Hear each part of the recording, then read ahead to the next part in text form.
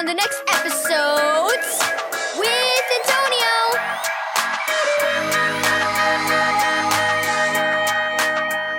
Thank you, Keys for Kids Ministries, for this daily devotional. Minutemen. Read John 12, verse 25 through 26, and 2 Timothy 2, verse 3 through 4.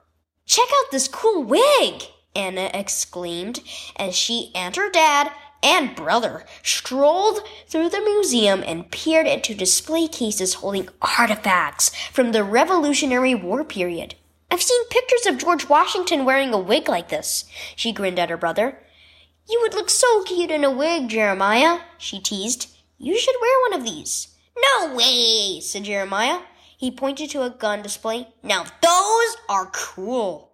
Anna shuddered. Guns aren't cool. They're scary.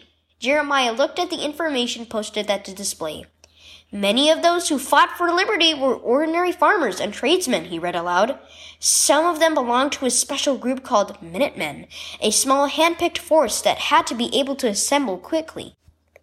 These early soldiers had to be ready and willing to leave their homes, businesses, and families at a moment's notice. They were generally the first to go and be engaged in battle. Swing, swing! Wow, said Anna when Jeremiah finished reading. That must have been hard. Aren't you glad there aren't any Minutemen today, Jeremiah? You would probably have to decide if you would want to be a part of a group like that. Actually, we all have to make a similar kind of decision, Dad mused. You mean decide whether or not to join the military? Jeremiah asked. No, I mean because we belong to Jesus, and he uses ordinary people to serve him, replied Dad. We should be ready and willing to immediately follow him wherever he leads, even if it means leaving homes, family, friends, or jobs, or even material possessions. Missionaries do that when they go to foreign countries, observed Jeremiah.